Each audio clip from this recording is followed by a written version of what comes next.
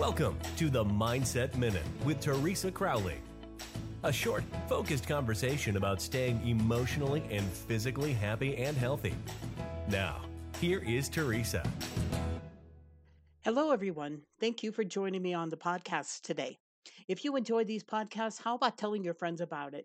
Tell them they just need to go to iTunes. They can subscribe to the Mindset Minute and they'll get a reminder each and every time a new episode is dropped. I hope they enjoy it. Today, we want to talk a little bit about anxiety.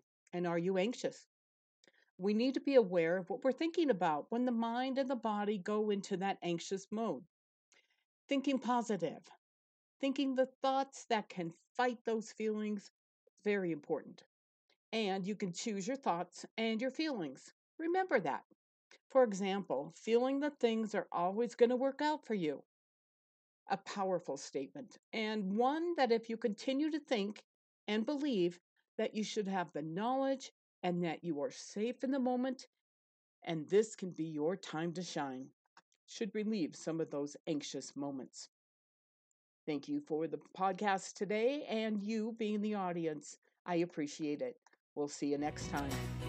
Thank you for listening. We look forward to you joining us weekdays on the Mindset Minute with Teresa Crowley.